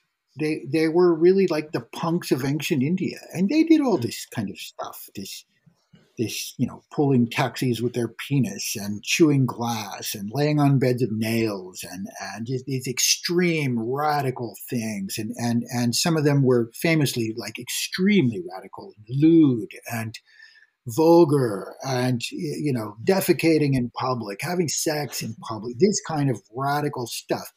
So they were respected but feared and reviled, and ashes of the dead, dreadlocks to the Yeah. ground, Left-handed path. intoxicants, all kinds, as strong as possible. This vibe. Mm-hmm. But they were the ones that did the postures and that did hatha yoga and there's breathing stuff. But it was the South Indian Brahmins and others, but certainly in the case of Mysore, it was these Brahmins who formatted yoga in a way that the world could understand it and could relate to it. And Brahmins are not hatha yogis. Usually, their culture, they're educated, they're extremely disciplined, and they're the cleanest of the clean, as we know. So they're the ones that had the insight, who spoke English, who could relate and understand Western culture more than chillum smoking dreadlocked sadhus, and communicate yoga, and had the insight to see it as physical discipline, as therapy, as healing, and as a step in Patanjali's Eightfold Path. So really, they're the ones that could communicate it. And they took out some stuff like Vajroli Mudra and, these very radical ascetic practices. Drawing mercury up the urethra. Yeah. Exactly. Drawing mercury up your urethra, it doesn't look that good on Instagram. That's how I was actually cut off of my Instagram account the first time. That will do it. Yeah. But there is, well, I tell you, BNS Iyengar, I did a magic show years ago at Parakalamat, and I did various things. I pulled a dove from my hat and it flew out the window, and he took me aside at one point and he said, "Damn that magic, don't do it," because they're scholars and they're respected people in society. And the fakirs on the street doing crazy stuff, eating glass and whatnot, are not. They're beggars. Right. And they're very low in this societal scheme of things. So Guruji BNS, in his 95-year-old, very traditional Orthodox kind of paradigm, he's like, don't do that crazy stuff. You make yoga look like a freak show. Right, yeah. But Manju doing early in his career, well, he was just a kid from Mysore out in the world trying to make it. He could do stuff with his body. And I never heard that story, but I believe it. Yeah. And also like from a very poor family and like you say, like a young kid who's just out there, doing yoga and, traveling on his own and trying to make a buck. But there's an element to Krishnamacharya, who often I've heard was out on the street doing yoga demonstrations. I think he had the other people do the demonstrations. I heard that he had done demonstrations in the street. That Batabi Joyce, when he was 12, had seen him do a demonstration on the street like a fakir. It's true. I've heard stories like that too, and that he was like a strong man, and he had extraordinary abilities, and they were all very, very poor. It was a big deal to be, hired by the king, and to be accepted into those higher circles of society. And prior to that, he did lots of stuff on the street, and then there's the other big story that I actually took out of the film because the royal family asked me to. Oh, But Krishnamacharya pushed everybody, and he was radical in his adjustments. And Patabi Joyce was not the only heavy adjuster. So, yeah, Patabi Joyce even said, "My guru, very dangerous man." yeah, he even said that to me at one point. I remember those words. Yes, and so there's a story that Krishnamacharya was teaching asanas to the king of Mysore. And at one point, he was there for like 35 or 25 years. He was there for a long time, and he got a bit overly confident. And at one point, he had the king in Paschimottanasana, and he pushed down on him with his foot on the back of his head. Oh dear. And somebody saw him do it. Ooh. And the king said, my body is not a big deal, and it's okay, but on this head is the crown, and the crown represents all the people. And you put your foot on that. And of course, you can't do that. So as the story goes, and this was told to me by more than one scholar, Krishnamacharya was actually kicked out. And he was fired. That's why he went back to Madras. He was fired. And it was a very, very tough time. But the royal family kept that secret. And they still today, they will not talk about it because they didn't want, at the time, they didn't want to tarnish his reputation. They transferred him, they dismissed him, but they didn't want to, the king liked him, and they were old friends, but he blew it. Yeah. And my purpose in bringing that up is that these adjustments have been problematic and disastrous for yoga teachers right from the beginning. We've all made a bad adjustment. I can attest to that.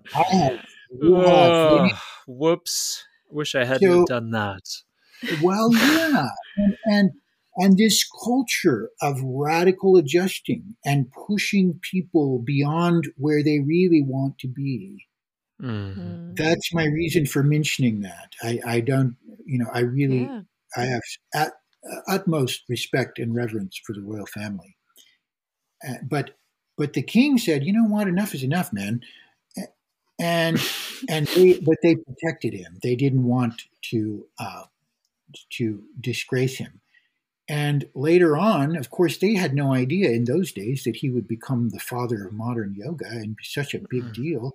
And later on, they didn't want to have anybody know that they'd kicked him out because he's like a national treasure. So that's sensitive information. But I think that Ashtanga teachers in particular could use a little precaution and just to realize that, if Krishnamacharya screwed up, so could you. This radical pushing, it's really hurt a lot of us at different times. Mm-hmm. So when Bikram called Shirley MacLaine a cottage cheese ass, there's a fine line, right? Because he was really like. That was cool. It's like I want more people to know about this guy. He's really amazing. He just says what he means. Like there's a fine line, and then 10 years later, you're fleeing the country because on a rape charge. There's it's kind of you got to fall. Got to know where the pride comes before the fall is the. Yeah, that's exactly very absolute. And we all get empowered by this yoga, and we have the admiration of our students, and our ego can go beyond its bounds. And Yeah. and I think just about every good teacher, if you're really honest, has had some humiliating experience along the way that helped us to wise up. And Yes. if 100%. you're in the right place, then hopefully that just makes you a better person and a better teacher. And Totally. I don't. Well, one of the big things that I think is missing in yoga culture, in modern yoga culture, Patanjali said, there's the Trikaranas. There's clean the body. That was the first one. But he also said clean the speech. And that was the second one. I Nobody struggle got with that. one. We missed it. There are plenty of people who chant mantras in Vande Gurunam and blah, blah, blah, but they'll turn around and gossip like anything. Oh my God, a bunch of backbiting, stabbing vipers. Jesus Christ. With the Indians, and especially the Sanskrit scholars, who have this very sacred speech, and they spend their life cultivating this vocal ability. What you say is like an arrow that goes out of your mouth. You can never call it back. It shapes your life. It shapes the world. It is so sacred. And if we're to cultivate our bodies and our minds, we have to cultivate the speech. And mostly foreign yoga practitioners never even thought about that. We're terrible. And myself included. I mean, I'm trying to retrain myself to behave, but that's a big. And anyway, so Krishnamacharya actually did get kicked out for pushing too much, and so you said the cleanliness of the body, the cleanliness of the speech, and I'm assuming the next one is the cleanliness of the thoughts. The mind, yeah. The mind, yeah. Even if you're thinking really rotten things, try not to say them. Okay. Yeah, right. What I'd like to go back to what Harmony asked before about. Wait. I have one more question. Now you are going to interrupt yourself. Now. Well, no, I've been thinking about this since you said it, and I'm just curious because you were talking about when you were practicing with BNS Iyengar, how the women would practice in one room. Oh, yeah. And the men would practice in another room. Was that just for the Indian ladies and Indian men, or was it for Westerners as well? No, foreign devils can all practice together. But okay. Yeah, that's been my experience as a foreign devil, that I can just do whatever I want. Yeah. We don't have the same taboos in the same society. And so typically foreigners would practice in one room together, and the Indian ladies would be in another room, and the Indian men in the third room. That's how. And would the Indian ladies have a woman teacher teaching? No. He would still teach them. Going there, laughing and singing songs to them, and he's such a character. But yes, yeah, but he was always very respectful. Yeah. I love that one of his main teachers. Now, you mentioned her name earlier. Is a woman. She's in your documentary. The woman that introduced you to the not the dancer, but the woman that introduced you to the royalty of Mysore. That woman. Oh, Kanchan. Yeah, Kanchan. Yeah. I thought that was remarkable to see her as one of his main teachers, if I have it right. Well, she's one of Guruji BNS's longtime students and family friends. She's not the teacher of BNS, but she is a teacher who was trained by him. Yeah. And very, very intelligent and persuasive, tenacious woman. And in all fairness, without Kanchan, we would never have gotten the interviews that we got. She talked them all into it, and I don't even know what she said. It all went down in Canada, but it went from them shaking their heads like no to smiling and being like, okay, Oh, And very good. she was she was instrumental, and bless her heart, Wow. she did such a big thing for us. Wow. So, okay, well, let's ask the question. You want me to ask? No, I'll ask it. So, okay, so after all of your years traveling and going to all these different countries and, being homeless and realizing that you can live anywhere in the world and you could just keep going, keep traveling, what on God's great earth brought you back to Oklahoma, where you're now living and a father of 2 children in a 3. home? Well, 3, but I'm assuming your oldest one doesn't Noble, live with you. Oklahoma. in your dad's, yeah. Well, I ask myself that sometimes, but my family karma. I am here to be with my children and my mother, and my wife is from Ukraine, and Yeah, we have Mila.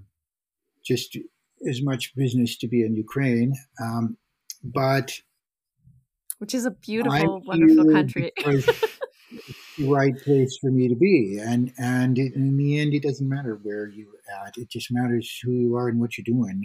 To me, anyway. Um, so it's a wonderful base, and I don't like to be stuck here, but it's I like the nature, and I like the seasons, and I like the woods that I grew up in as a kid, and so there's some great things about it, and some very great friends that I've had for many years here. Your story kind of So reminds me of The Alchemist a little bit. Similar to mine, I ended up in my hometown too, so I can relate.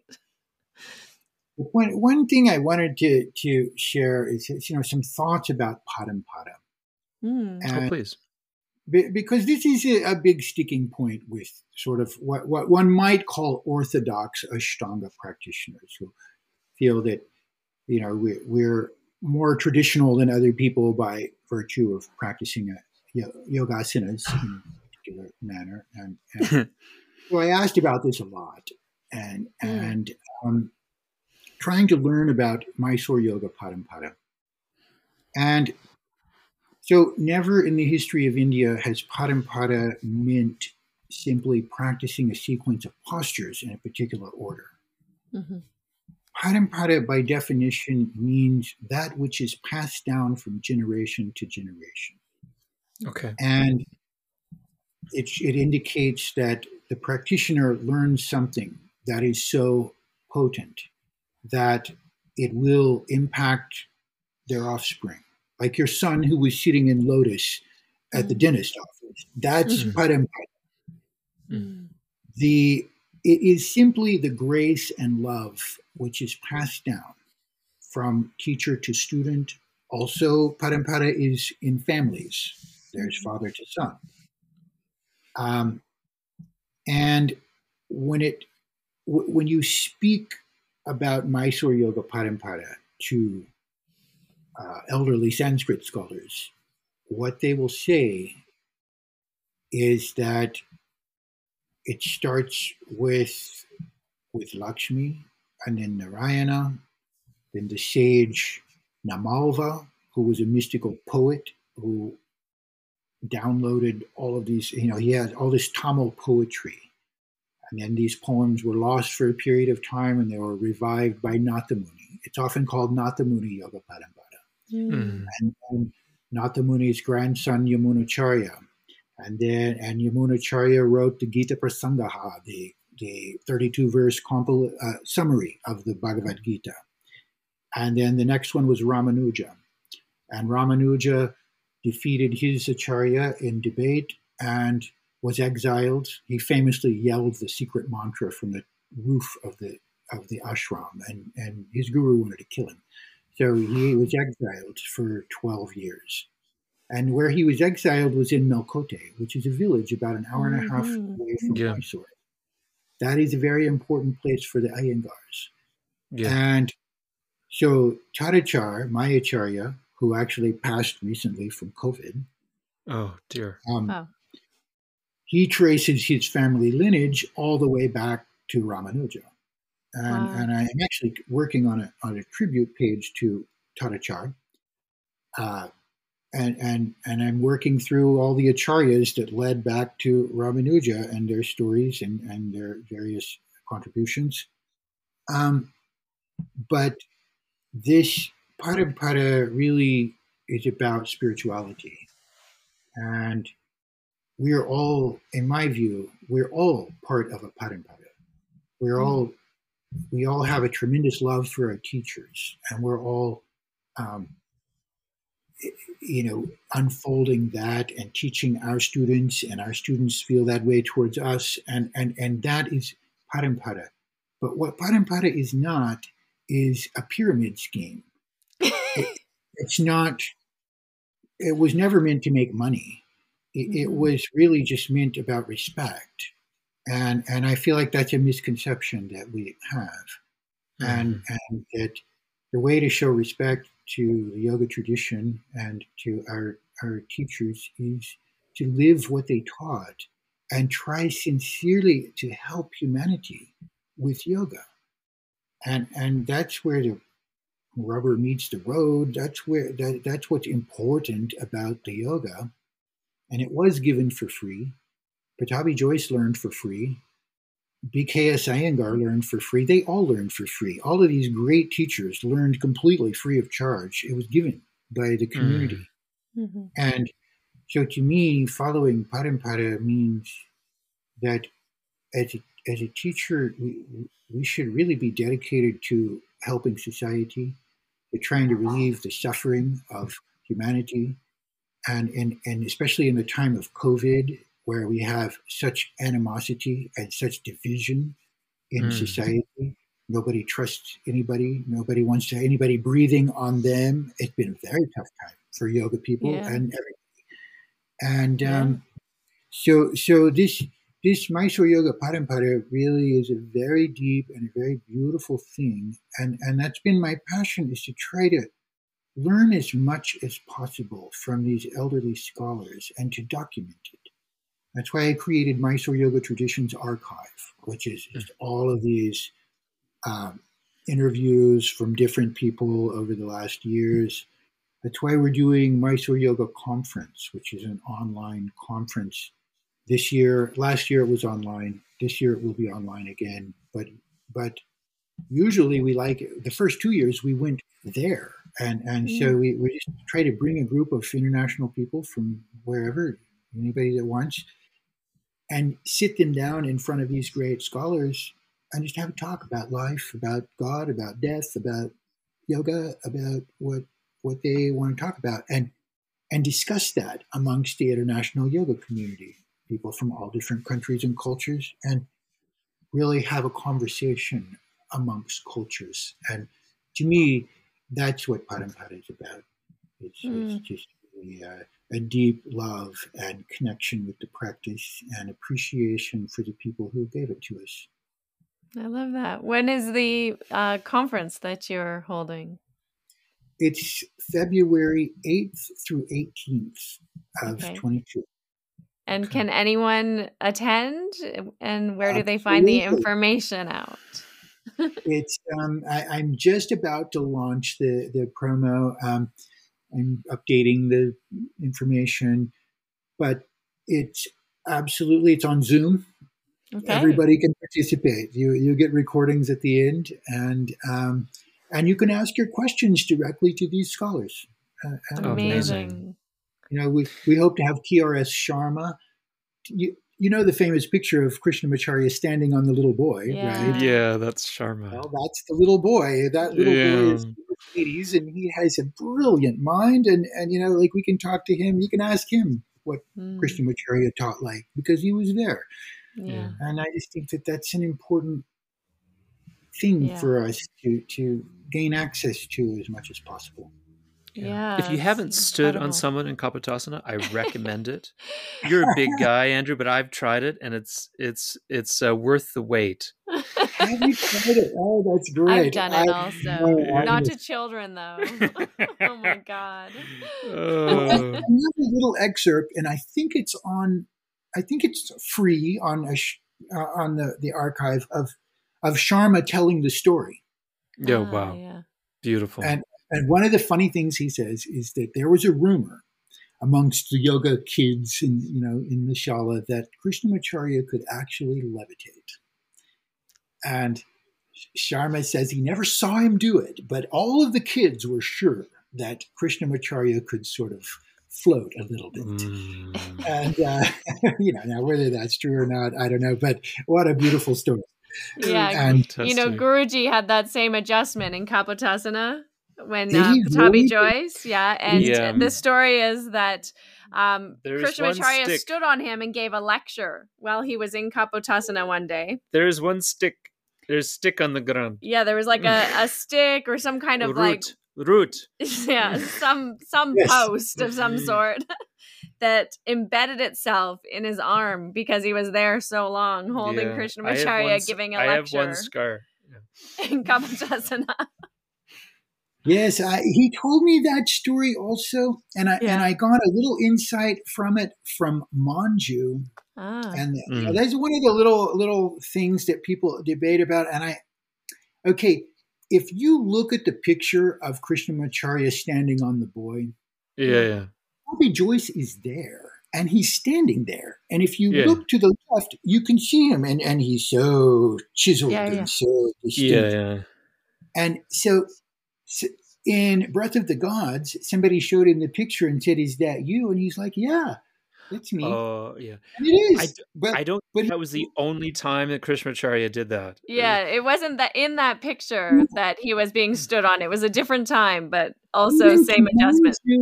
It might have been Kurmasana, and that's why his arm was down. Maybe. Anyway, it's an odd place. When he mentions this forearm. Well, no, but your forearm goes down onto the ground. That's true. It does. Well, anyhow, he was so proud of that time. Patabi Joyce, he told me that story too. And you could just see how proud he was of that. And he carried that scar with great reverence and affection for his teacher. It's special. I just want to say how grateful I am that you came on and told us your story and spent time with us. And I really very strongly recommend to our listeners to find your website. I think it's Ashtanga Yoga Studio.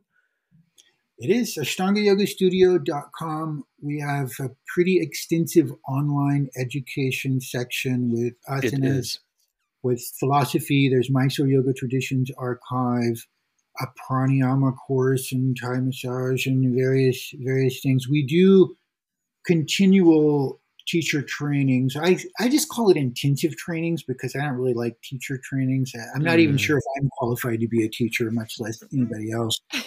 But we do it online and we do it locally. And so we have continual opportunities for people to participate live on Zoom and then a very extensive recorded library for them to go through. And our final exam is given by Dr. M.A. Alwar from the Maharaja's Sanskrit College. Wow. So if you want to know your Sanskrit stuff and you want to know Indian philosophy, you have to clear it with him before you graduate our program. Fantastic. Amazing. Everyone's afraid now. No one's going to enroll. Just to say that I recommend that people enroll, and I also want to say that I'm so grateful to you for the service that you've done for our community, and it's magnificent, and so thank you for what you've done. Yeah, thank you so much. Thank you very much for having me, and it's been a pleasure to talk to you today. It's our pleasure, and we're going to recommend everyone go to the conference also. Thank you. Thank you so much. I really appreciate it. Thanks for listening to this episode of Finding Harmony with me, your host, Harmony Slater. You can find out more information on my website, harmonyslater.com, and I look forward to connecting with you again soon.